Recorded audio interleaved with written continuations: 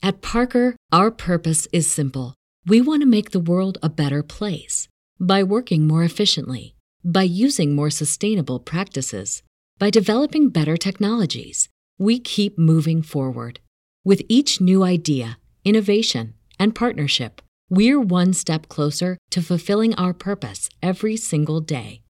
To find out more, visit parker.com/purpose. Parker, engineering your success. Hey guys, so you should really know all of our classes are virtual right now. So every single one of you, no matter where you live in the world, can take our classes. We were trying to do whatever we can in this time to make things available for people. So here's what you need to know about that. Just go onto our website or go onto MindBody, sign up for any classes if you were here and you are going to do it. But you have to remember, we close signups 15 minutes before the class time starts. So if you miss that class, just sign up for the next one. We have over 10 classes a day, sometimes more than that. Our workshops are up there as well. So there's so much for you to dive into. Again, we want to be your support. And if there's other ideas that you have and ways we can support you or other podcast ideas that you have, please let us know. We're open ears. All we want to do is figure out how we can serve you guys and how we can serve you in the way that you need. But we need to hear from you. Thank you.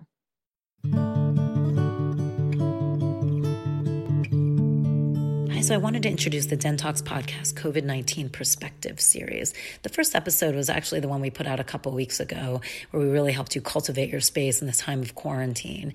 But from that point on, we want every episode that we are doing right now to be something purposeful, something that can really help you through this time, through this dark time for a lot of us. And not only help you, but also open you up to different ideas and different perspectives. So we are interviewing different people and bringing kind of their thoughts of what are going on and also ways that can help you get through it. I feel like the more we're open right now, the more we can change. And the more we change, the more we're part of the bigger change that needs to happen. But we are still honoring the fact that this is scary and this is hard. And there's a lot of tips in all of these episodes and all of these interviews to help us all get through it together. I hope you enjoy it.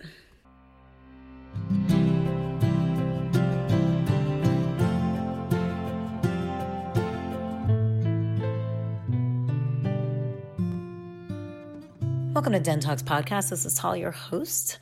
And today we get to talk to Miss Laura Day, psychic extraordinaire. We love her. She's been on the podcast before. Please go check out that episode, especially for some more personal information on her.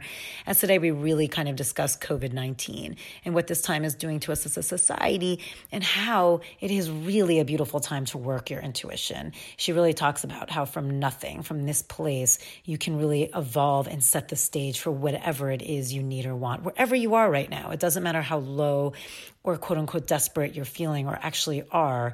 This is actually a time, if you have the right tools, to create and create your future. And so she talks a lot about that too. She's really amazing. She has many books out. She also just had an incredible Forbes article written about her, about how she has made millions off of her craft of intuition, and she teaches others how to do the same. So please listen to this. It's a great take on COVID-19, interesting, different way of what you can be doing now during this time as far as listening to you, taking care of you, and knowing that you actually have all the answers. Let us know what you think. Go to our, Facebook page. Please let us know. And I hope you love it just like I do. I'm so happy to be able to talk to you. This is fun. You have such a fun mural in the back of you. What is that? It's wallpaper. That's wallpaper? Wallpaper. It's almost like watercolor. This is a 4-story house. I have this cute garden outside. Beautiful. She's in London. And it's adorable. And I have the greatest rear end now because I go up and down these steps. The benefits. I need to start walking some steps is what it sounds like. How are you holding up in this time? Good. I think that you hold up well when you have a purpose. And intuition is all about communicating from a distance, healing from a distance, listening from a distance, preparing for the future from the now, working through the past to have a better future. Like all the stuff I do, everyone's doing now. And so I feel like I have a purpose. And I think when people feel like they have a purpose, they endure what's going on so much better. That's actually really interesting. You feel like the key then is to find purpose? I think there are a lot of keys. Can I give you my laundry list right now? Because I'm working almost every other day with students, because I've taken this, I've always been very computer phobic, and I've taken this opportunity because it's the only way that I can interact with people to go online.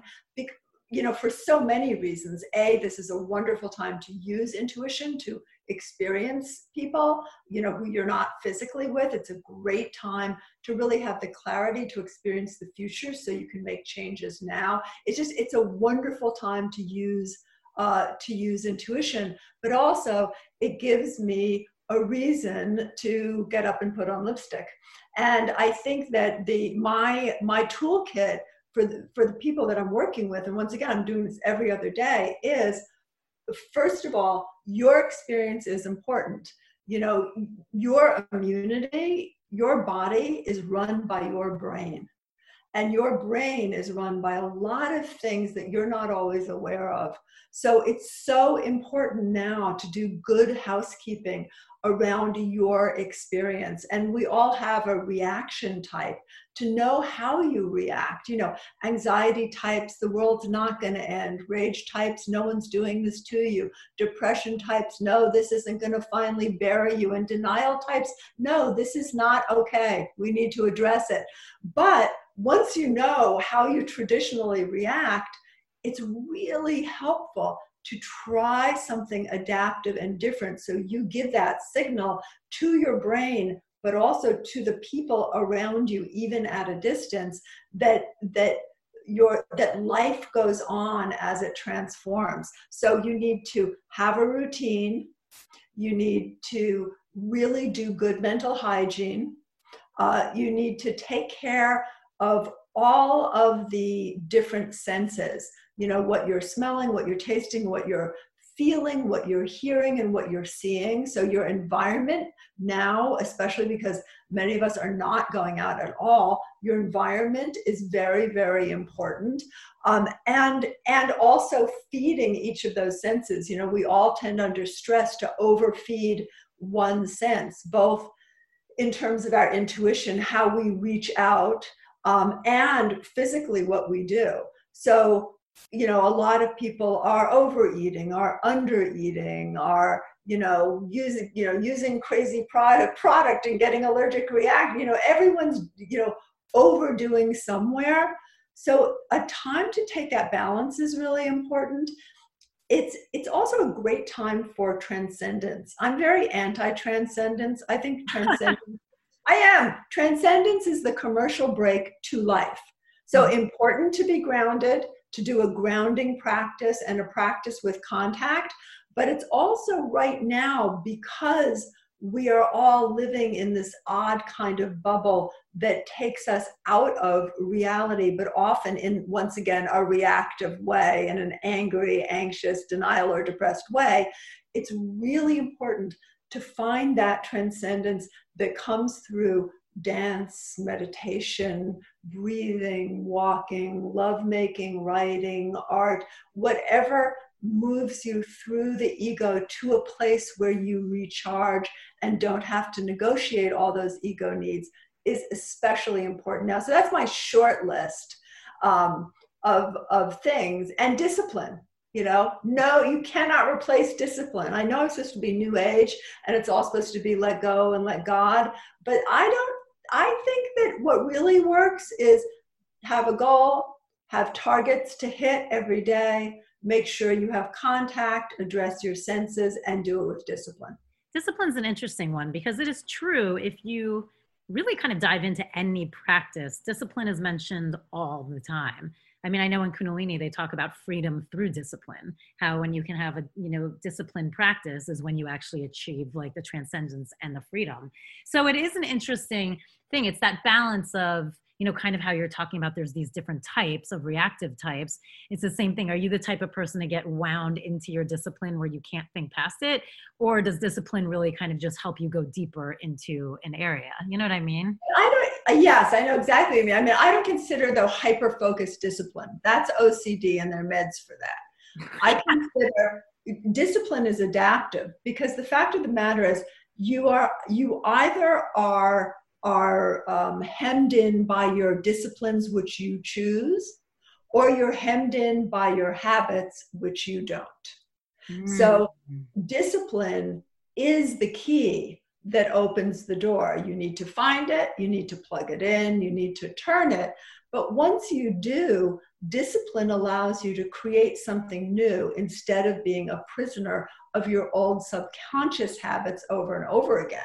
And with intuition, that's especially important because we tend to communicate telepathically, for example, or as mediums, or even in terms of our remote viewing with our past, where we often go to delightfully re-injure ourselves from the same people who injured us, but in a different way.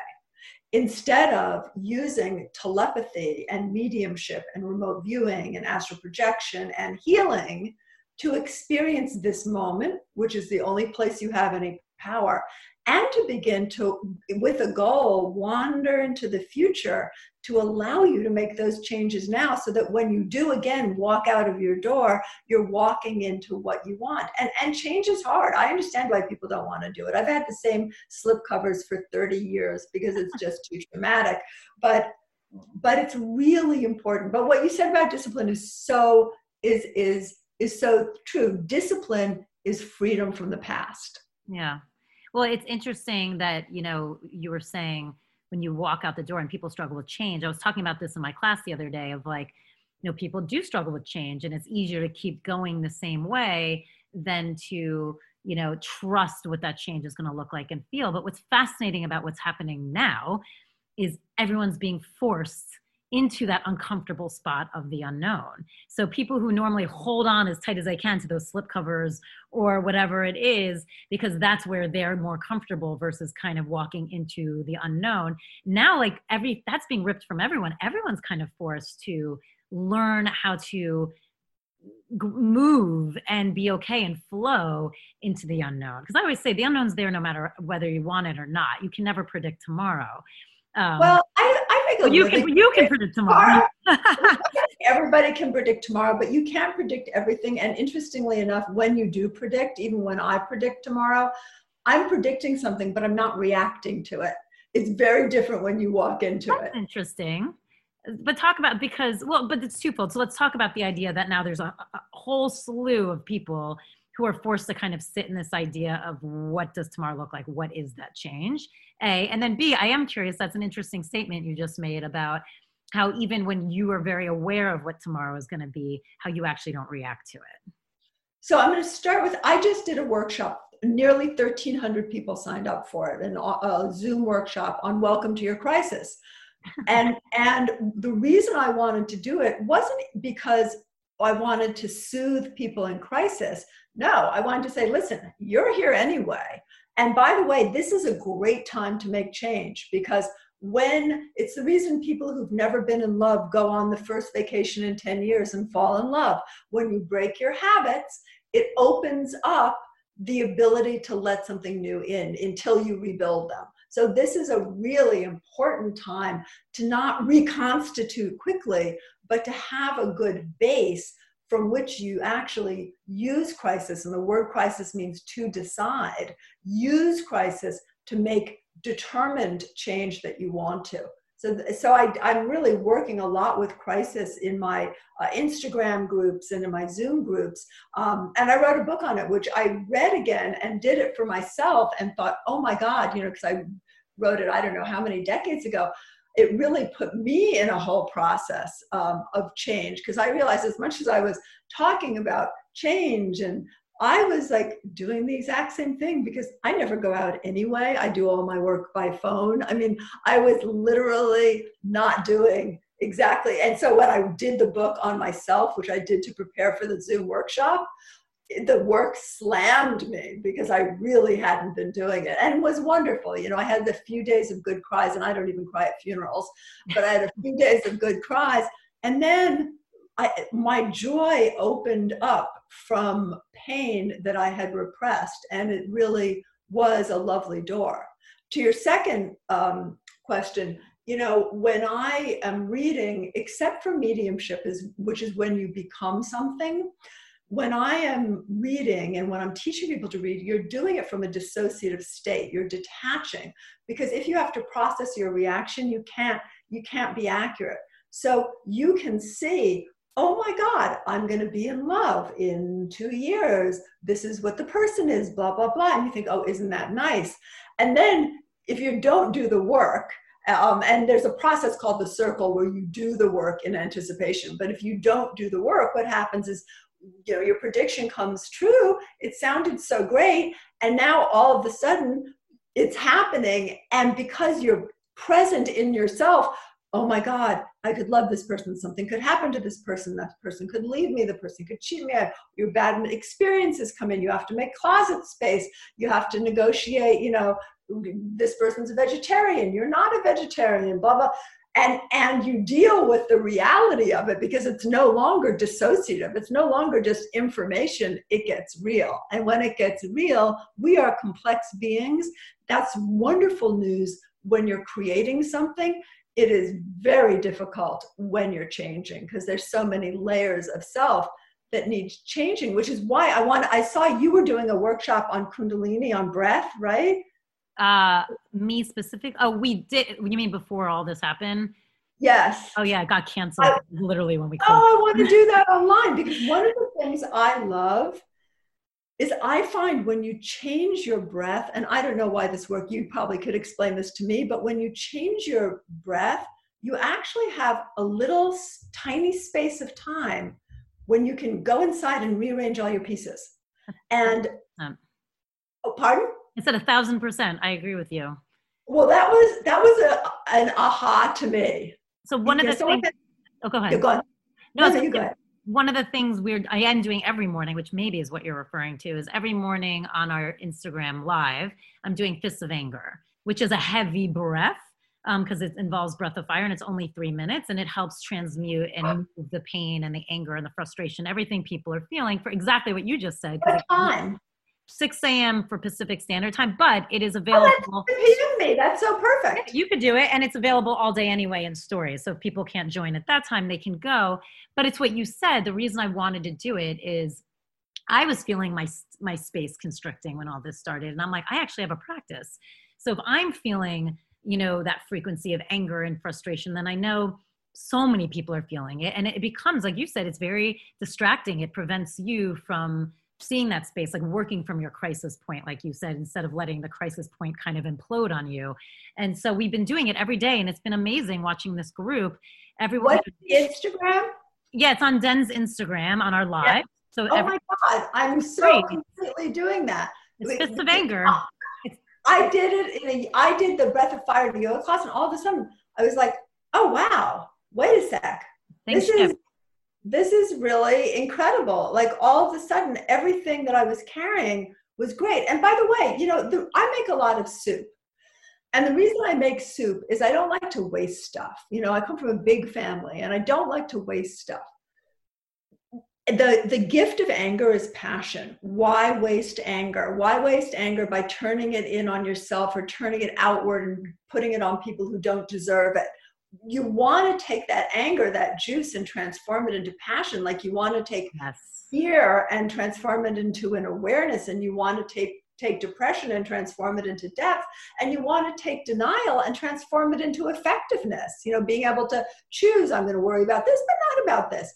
I mean, that is, the less you waste in life, the better off you are. And really, that's why I wanted to do this workshop for your students. And because, as you know, your den is my home. It's where I teach my intensive, and it's my sacred space. And I speak a lot to my students about making a sacred space somewhere. So when you sit there or lie there or tuck yourself in there, your subconscious, you don't have to go through a whole ritual. So that room where I do my boot camp at the den is my sacred space. And it is just, I totally lost my train of thought here. What was I talking about breath? I think not wasting it. And for you, how, we were saying, which I loved, is that when you change your breathing, you create space. Yeah, you transform. No, there was something I wanted to say, but I've totally, this wasn't what it is. I'm jumping around. So, I always say does it better than you. The gift of intuition is being completely ADD and getting paid for it. One reason why I wanted to do How to Rule from your world from How to Rule the World from your couch. I should remember the name of my own books. The reason that I want to do it for your students is that many of your students already have the access to the fluid space from doing the meditation, from taking the classes, from doing all the kind of yogic practices. Like, all your students already have that leg up, as do many of mine. And by simply reminding the subconscious and the intellect, you have these tools, you can travel, you can go hug someone, make love to someone, even if they're thousands of miles away. You can meet your next employer, even if you're not going out of the house, and you can shift your energy in a way that the offers you would have gone out physically to get will come to you by other means. It's so important to engage these skills now while also engaging in life. And I think that many of us, and I'm definitely guilty of this, we take time of crisis as a time to let go of the things that are a little difficult for us or a lot difficult for us to work on. And it's just the opposite. This is an opportunity now to write the great American novel you wanted to write, to take up your yoga practice, your meditation practice, to make those business contacts, to be able to change your career when this is over. Like, this is really a wonderful time. And people are extremely open to helping. And the people who are not, this is also, I found this is a wonderful time. We were speaking before, it's something that you're going to erase, of course, about, how places I've worked that I didn't really expect to help me because they fundraise, they do this and that, and I do a lot of these free workshops. I really didn't expect them to help, have shared. Esalen Institute in Big Sur, California, posted my free workshop to their entire list. That was such a generous thing. They've spent half a century building that list of people. Whereas places that I expected generosity from, where I've been very generous, were not. And it's really a wonderful weeding time. And I see a lot of people going through this, where people they expected to show up didn't, and people they had no idea would show up did.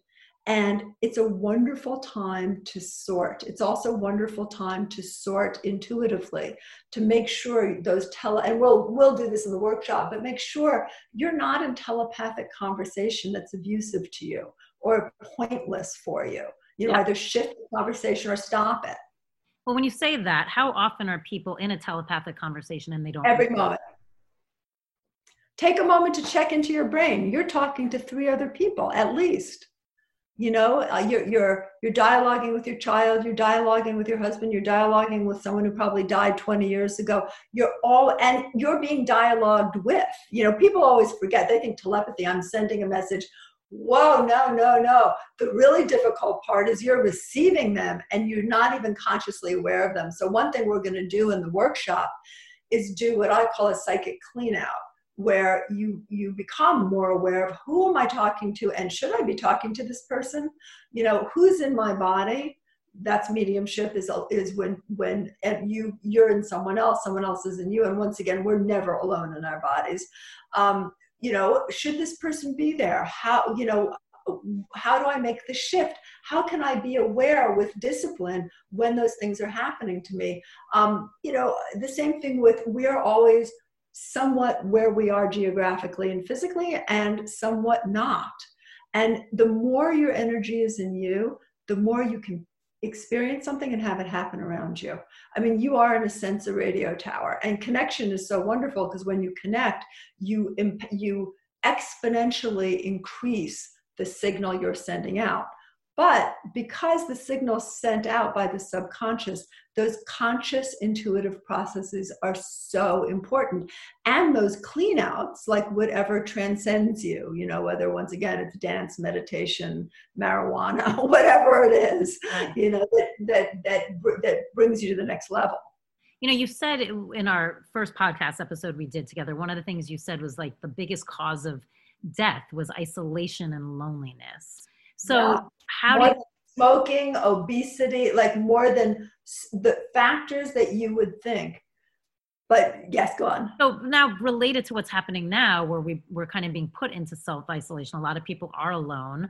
They don't necessarily have anyone. If they had a roommate, the roommate might have gone somewhere else to go through quarantine. What do you feel, A, is happening? What are ways people can kind of counteract that?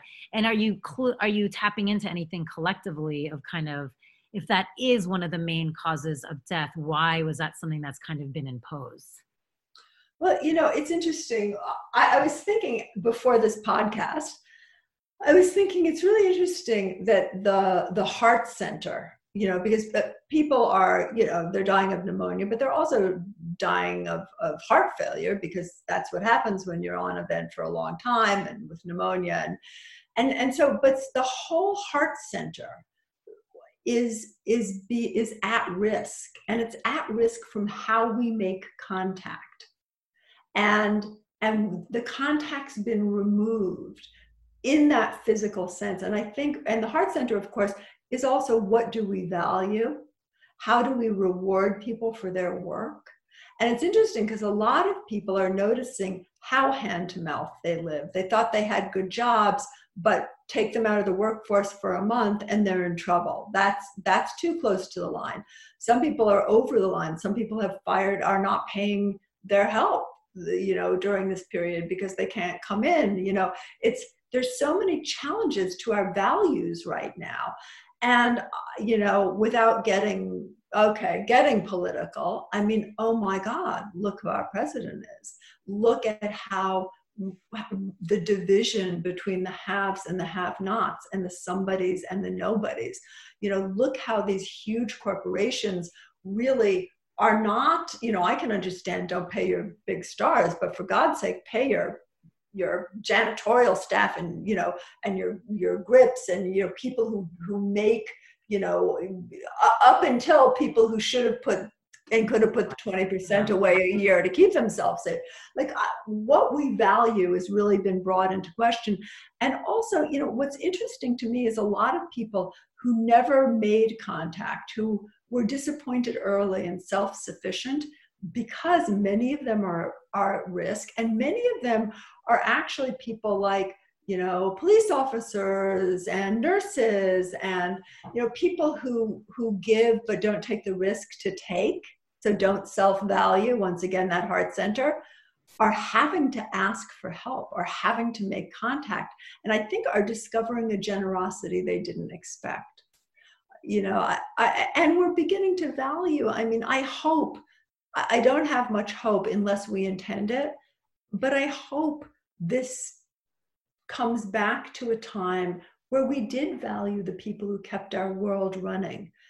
I remember waiting for the sanitation workers because you knew them by name, and they knew you, and they cared that you had struggled with math, and you knew when their babies were born, and they were with you an entire life, and you were with them, and their wages were enough to buy a house and to feed their families. And it's just, we have our values have gotten warped, and really very quickly. I'm 61 years old.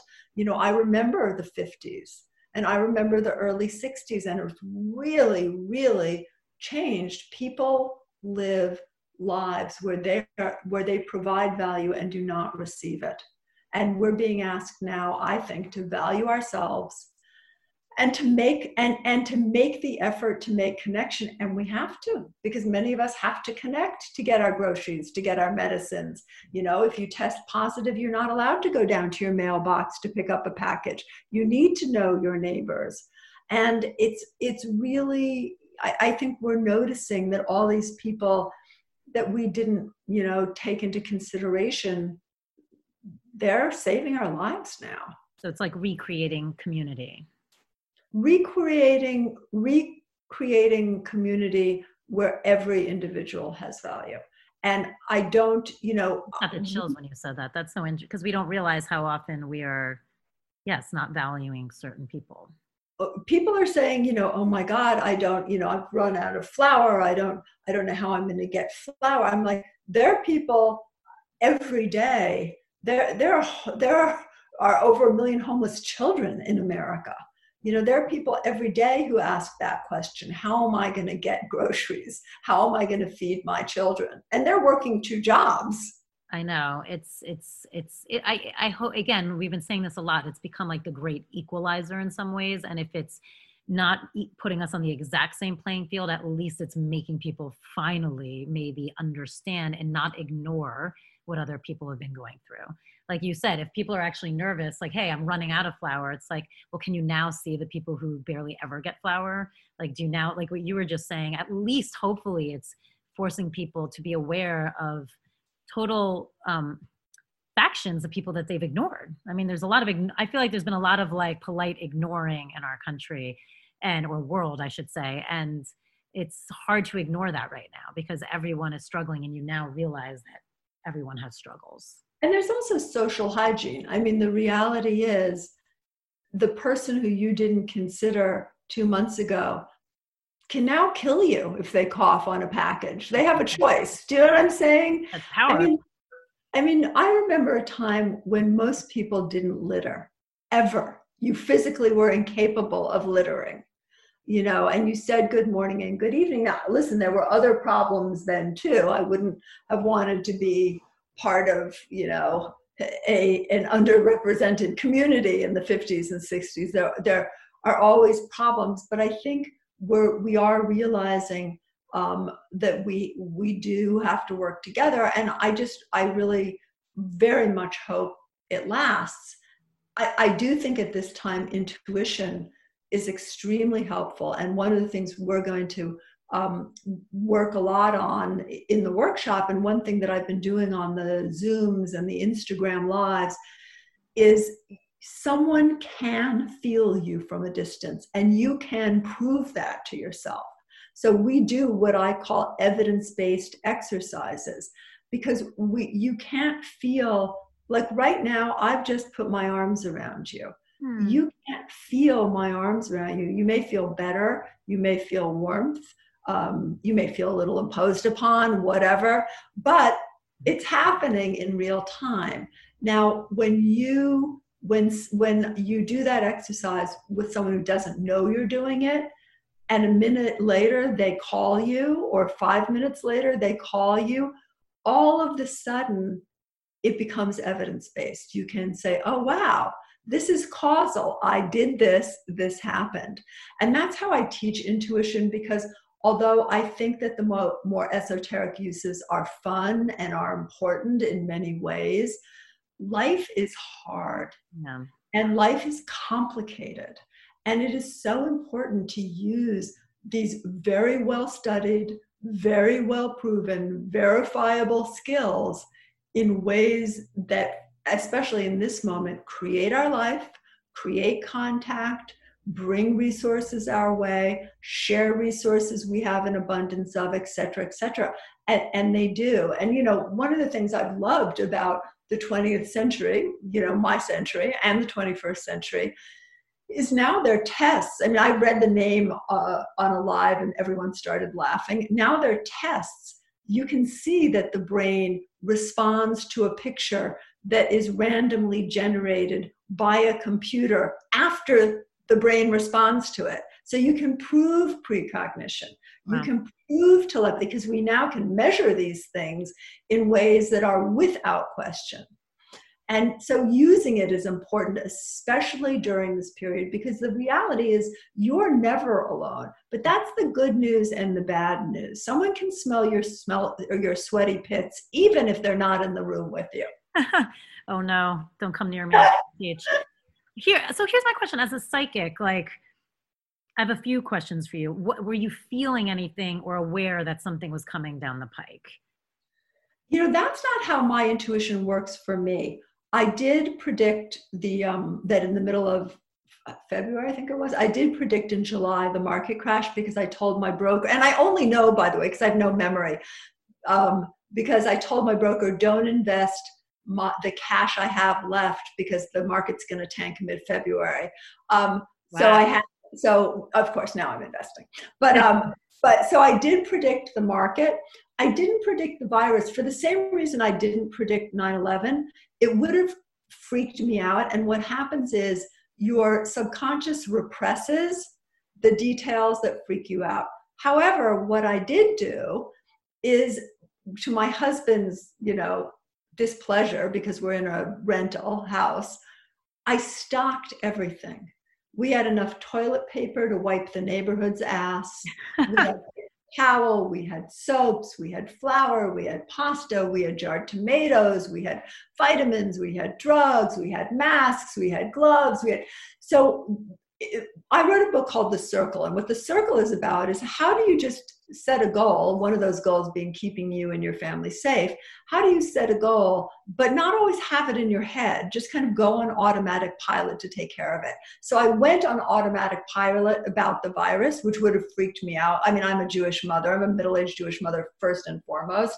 Would have totally freaked me out. But I did prepare for it nonetheless. Not knowing.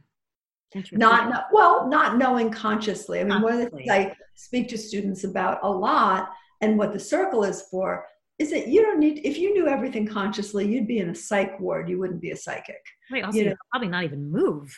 Exactly. Yeah. You're flooded. So you need your intuition to just make you do things on automatic pilot without giving TMI. I'm so impressed with myself that I know these things that I'm loving it. TMI, LOL, wow. They're probably all dated now. But it really is. I do something called the instant reset, and it really is resetting your intuition. So you take care of the things you need to take care of. One of the things that did happen, which is like the neurotic, irrational parts of intuition, is before the virus really hit, before we knew anything about it, I suddenly got really scared something would happen to my husband. My husband works hard. He travels a lot. He's a lot more social than I am. And I started, being much more careful of his health. And then the worry went away the second we knew about the virus. So subconsciously, I was kind of leaking, the future was leaking into my present, and used the metaphor of something happening to my husband as the metaphor to describe that something was coming down the pike. And then when it did come, then when you did know, do you then tap in to kind of ask like the bigger questions, like, why is this happening, or what's going on collectively? I don't really. I think the why, there is a collective, and I think that there are a lot of reasons it's happening collectively, but everyone has a different take on it. So one person's belief really doesn't matter that much. I think, though, individually, this is a big time. Like your wedding is a big time, or a funeral of someone close is a big time. This is a big time. This is a time of change. What do you want to do with it? What do the collective you, how do you want to see the world change? And how can you be a part of that now? Because we all make this mistake of waiting. And waiting is really, procrastination is really a sign of feeling powerless, which I think our society makes all of us feel. And yet we are all extremely powerful. If you have extra money now, donate it to things you believe in. Pay your help if you can afford to, even if they're not coming in. Share what you have. On my street in Chelsea, we're all like swapping dinners. One night I cook, one night my neighbor cooks. Thank God, because my cooking is nothing to write home about.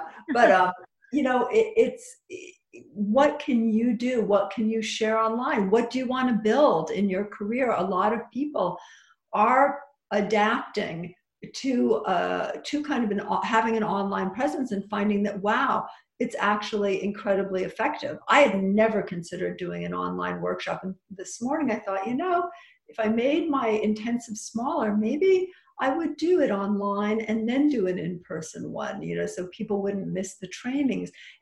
People are really changing. And by the way, that's very intuitive, because with intuition, the physical in the moment means nothing.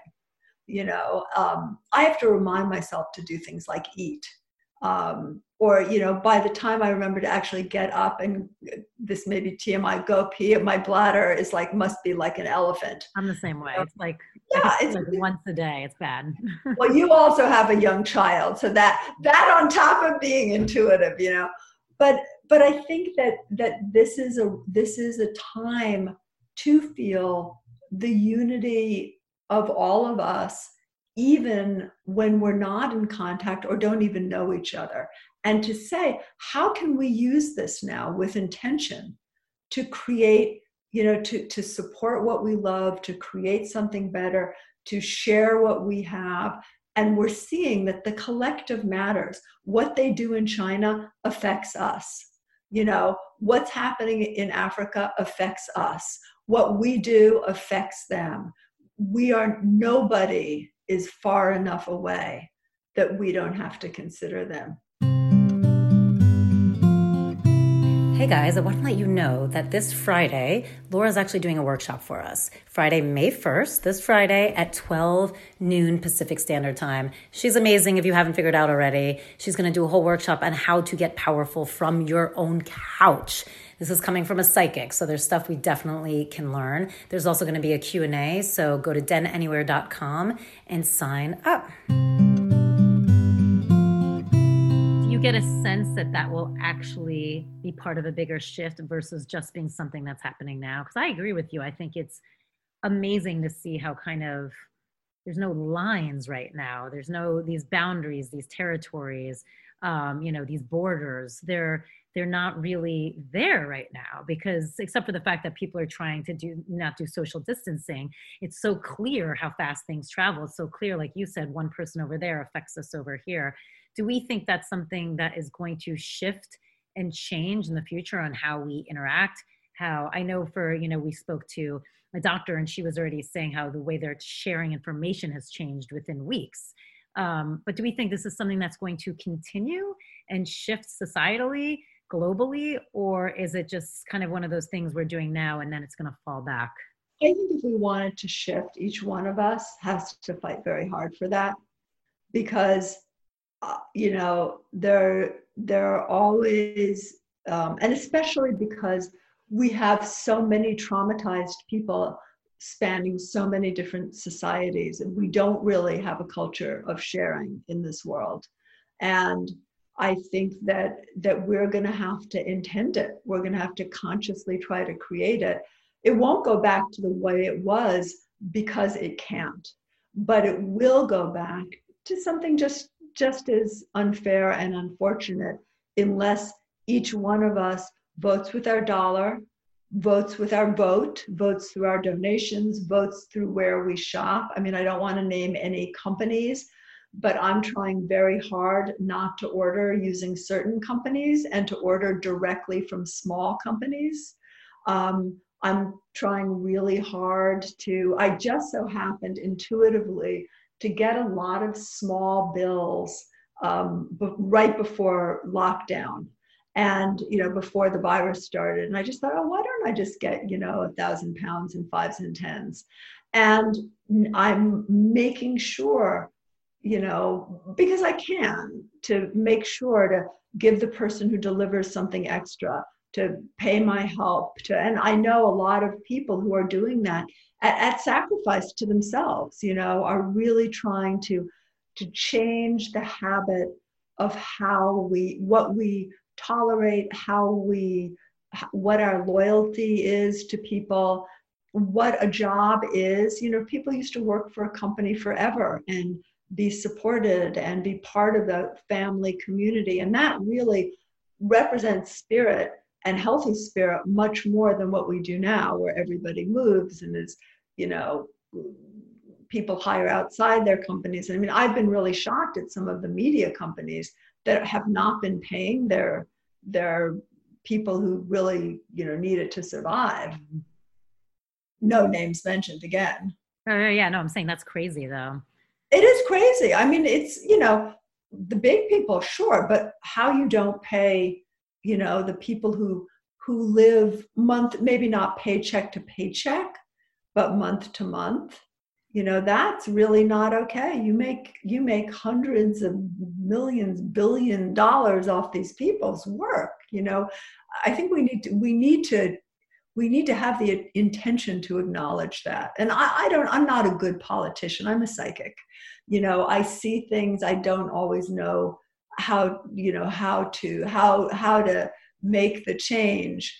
There are people who are much more like, I could never have set up the Den meditation. I don't know how you got organized enough to set up something so fabulous, but I'm hoping that maybe a little bit of what we're all doing will have an effect on other people, and people will see that it's not us and them, it's only us. What would you tell people now who are in deep fear of survival? Like beyond ask for help. Do not, because you know what happens in survival? People feel shame, people feel anger, people feel terror, and they start reaching everywhere. You get into disorganized behavior. I would say, you know what are your needs in this moment? Make sure and I went over this in Welcome to Your Crisis the other day. Do you have a safe place to sleep? Do you have enough food? Do you have heat? Do you have water? Do you have and if not, reach out in new ways, not just groups, people. Go online. I mean, we had a bunch of different people. One I spoke about, and she also gave me permission. She was very sweet, who was a first responder. A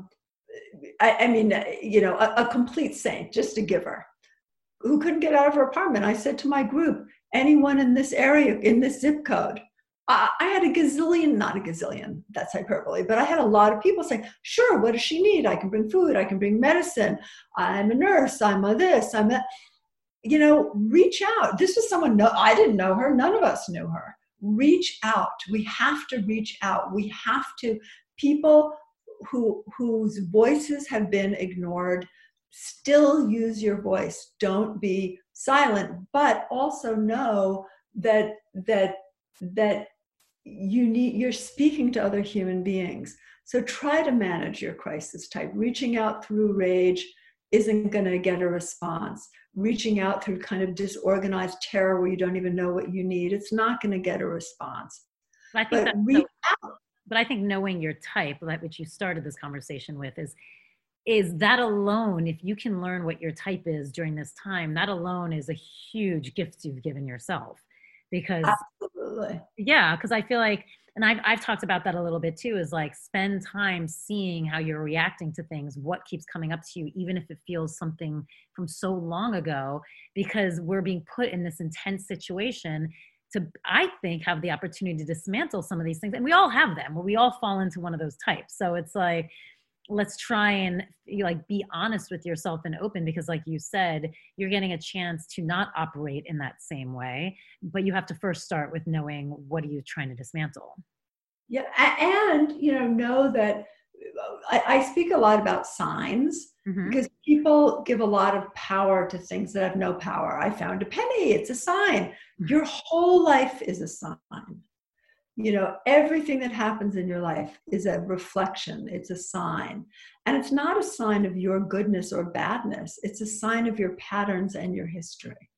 So it's really important to look at a sign with love and self-forgiveness for yourself, because we're very judgmental of ourselves. I mean, I'm a good telepath. The first thing I have to do when I'm teaching a workshop, even online, is get out of people's brains, because people speak to themselves so meanly and impolitely that it's offensive. What am I saying to myself right now? She can hear it. No, but you also, you are a perfectionist. But the good thing about you is you also require things from the people around you. And that's very evolved. Many people don't. Many people just kind of, they feel powerless to the outside world, so they save all their vitriol for themselves. Right. It's really important to start with you. It really is. And I'm not good at this because I merge with, I sit in a chair, I become a chair. I've worked very hard to have a healthy ego, but I could still use work. But, it's really important to take care of you first, which doesn't always mean make yourself feel good. It may mean make sure you eat breakfast. It may mean make sure your sheets smell good so you're not falling asleep in ickiness. It may mean ask someone if they just listen to you bitch for half an hour and you'll trade them scones or scones as they call them here. They mispronounce everything in London. It is so weird. But I think that the intimacy that people are finding they can have at a distance is surprising. And I feel so close to all of my students. I now see them on Instagram and Zoom and all these things all the time. And it's really, actually, let me just check and see what time I said I'd be on Instagram tonight. 9, good. Okay. I only have a couple more. One of the things we talked about, again, in our last podcast, which I think is so appropriate for now, and you kind of mentioned it a little bit, is how you can create your future from now. And I feel like nothing is more important than here you are in lockdown, or you feel like you've lost everything, or you don't know how you're going to eat, or you don't know what job you have to go back to. So it seems as if everything is hopeless. How will you rebuild? But when you say it that way, of you can use your present moment to create anything in the future, that to me signals possibility and endless possibility. So can you talk a little bit about that and how that is for every human being, no matter where you are, where you live or don't live? It's universal. Well, we tend to actually live in some terrible or overly hopeful version of the future, depending on who we are, and the past. The place we don't live is where we have all our power, which is in this moment now. Yeah. And my husband is a lifelong meditator, and he teaches Gurdjieffian meditation, can't even pronounce it, but it's all about mindfulness. And initially when he was talking about mindfulness, I was going, yeah, talk to the paw. But then I realized, no, mindfulness is what I'm saying when I tell my students, be in your senses. Right now, that's where your power is. From this moment, especially when you're in the moment enough to experience it, which we're not often. We experience our thoughts. We don't experience really our moment, our being, our power. But when you are mindful in the moment, my husband's going to laugh if he hears me use that word. What happens is your real goals, not your old goals, your real goals, your current goals, the ones that address the you really are, who you may not know that well, become apparent. And once your goals, your real goals become apparent, intuition starts working on them in so many ways. Telepathically sending out to people you may not even have met yet, who may respond. You may find a friend of a friend of a friend in another country who just got back from another country, hears from your friend's friend that you are a wonderful artist, which isn't, by the way, what you do. What you do is sell pharmaceuticals. And they ask you if you'd be willing to illustrate for their children's book.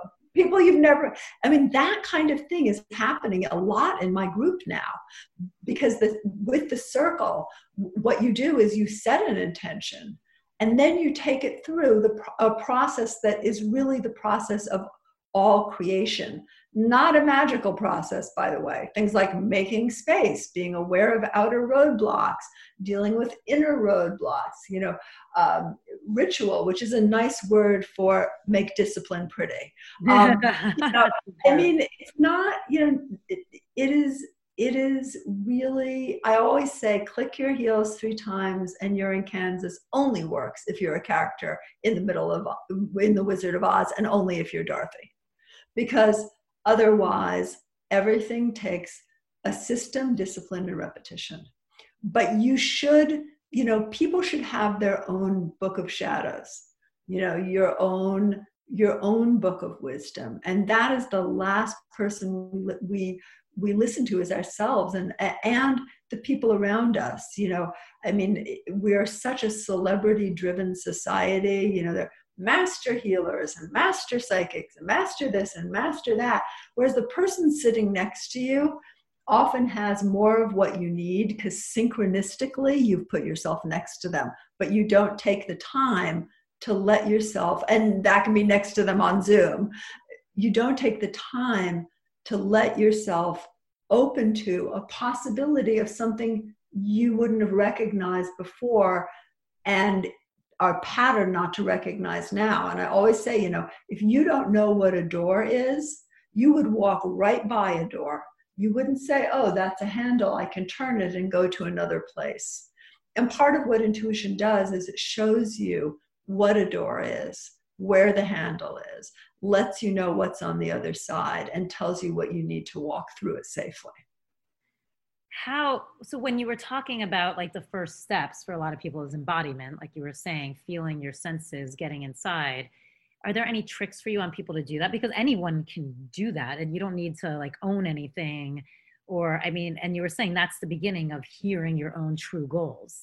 Well, right now, because I do want to keep it real, and people are alchemists, but you cannot, it's very hard to create your alchemy, to create your magic and your miracles if you don't also simultaneously address the life questions. Am I safe? Am I fed? Do I have what I need? Am I healthy? Like we really need to be vehement on addressing those questions in our own lives and for each other. Once you do that, the circle is 9 elements, and really you can enter that act of creation through any of those 9 elements. Did we do a podcast last time on the circle? We talked a little bit about it. It wasn't only about it. So my next workshop for you should be the circle. That's what we should do. Because sometimes you start with a goal, but sometimes you're dealing with outer roadblocks. I'm going to be kicked out of my apartment. That's an outer roadblock. An inner roadblock is I feel too insecure to do anything. An outer roadblock is there's nothing being offered for me to do. An outer roadblock is what my friend of blessed memory, Deanna Davino, who is a wonderful psychic, used to say, earth reality. It's earth reality. So, you can, the circle is a circle. You have to enter it from where you are. If you know what your wish is, what your goal is ultimately, then you can enter with your goal and from where you are. So you're dealing with the fact you're getting kicked out of your house, and your goal is to be a world-recognized violinist, if I pronounce that properly. But you enter with what is, and if you know what you want, that becomes a North Star.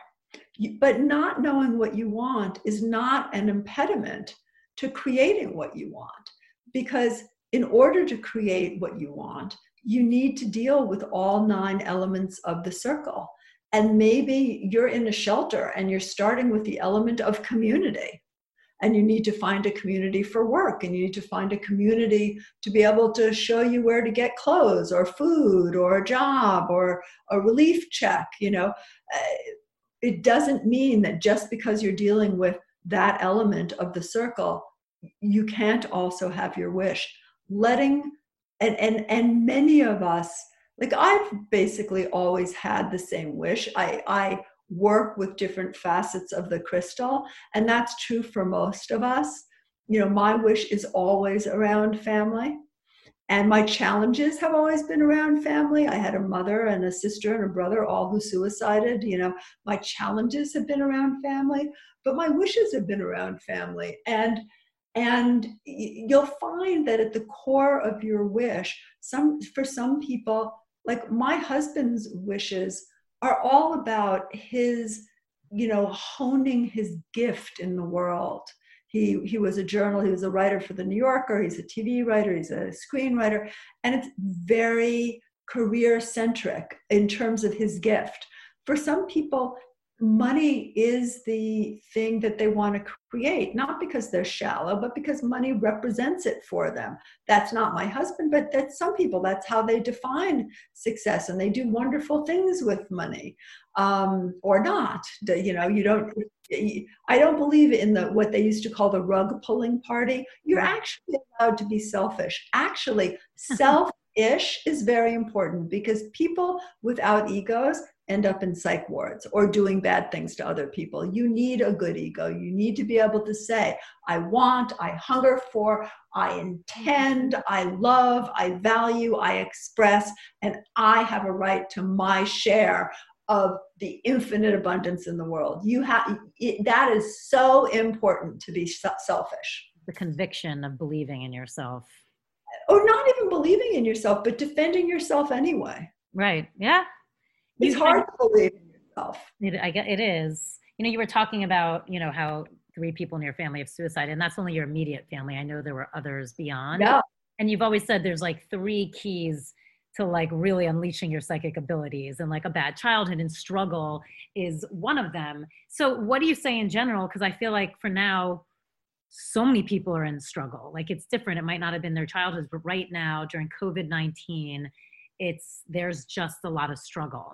But as an adult, if you are healthy, I mean, I said that in reference to the reasons people who actually have all the answers, because psychics have a lot of answers, still end up living in 4th floor cat piss smelling walk-ups, because they're completely incapacitated by their trauma for engaging with life. Actually, being intuitive and having a pretty well-defined ego structure, so growing up normally and then adding intuition as, re-uncovering it as an ability, is the best way to do it.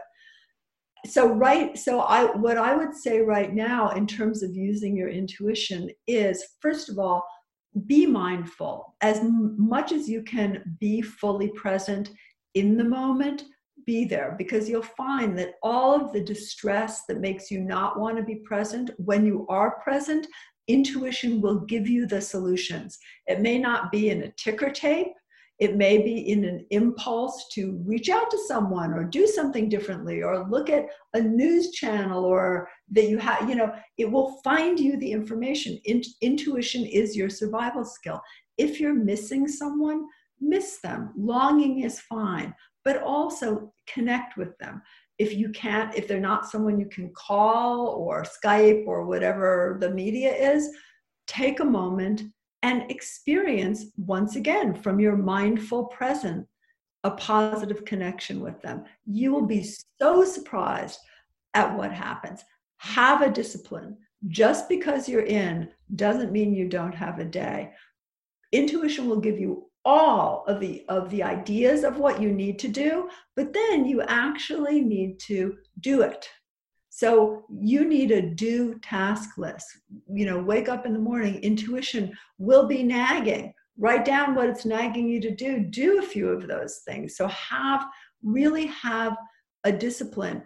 And if something, intuition is supposed to give you an experience to make you do something differently. But when you're stuck in an experience, it's not intuition, it's pathology. So if you're worried that you're going to lose your job and lose everything you have, that is not intuition, that's pathology. Turn that question around. What do I need to do right now to be successful? Intuition can answer that one. That is an intuitive question. And ask other people to read you. Don't tell them the question you want to know. Write down a question, call them up, say, I know this sounds crazy, but I have a question on a piece of paper, and I just want you to tell me everywhere your attention goes, even if it has nothing to do with me. And they'll start out with, my attention goes that you're a pain in the ass. Right. But then if you don't say anything and they have to start kind of making stuff up, you'll find you get kind of an intuitive reading from them. So interesting. That exercise is actually the basis of all intuitive training is practical intuition. That is my kind of the guide to the structure you need. How to rule the world from your couch, which is what we're going to do the workshop on. Cannot wait. Takes it apart. And it was a response. My students are now teachers, And they said, well, we want a textbook. And I'm like, it's nonlinear, can't do a textbook. And they nagged and nagged and nagged. And I did a textbook.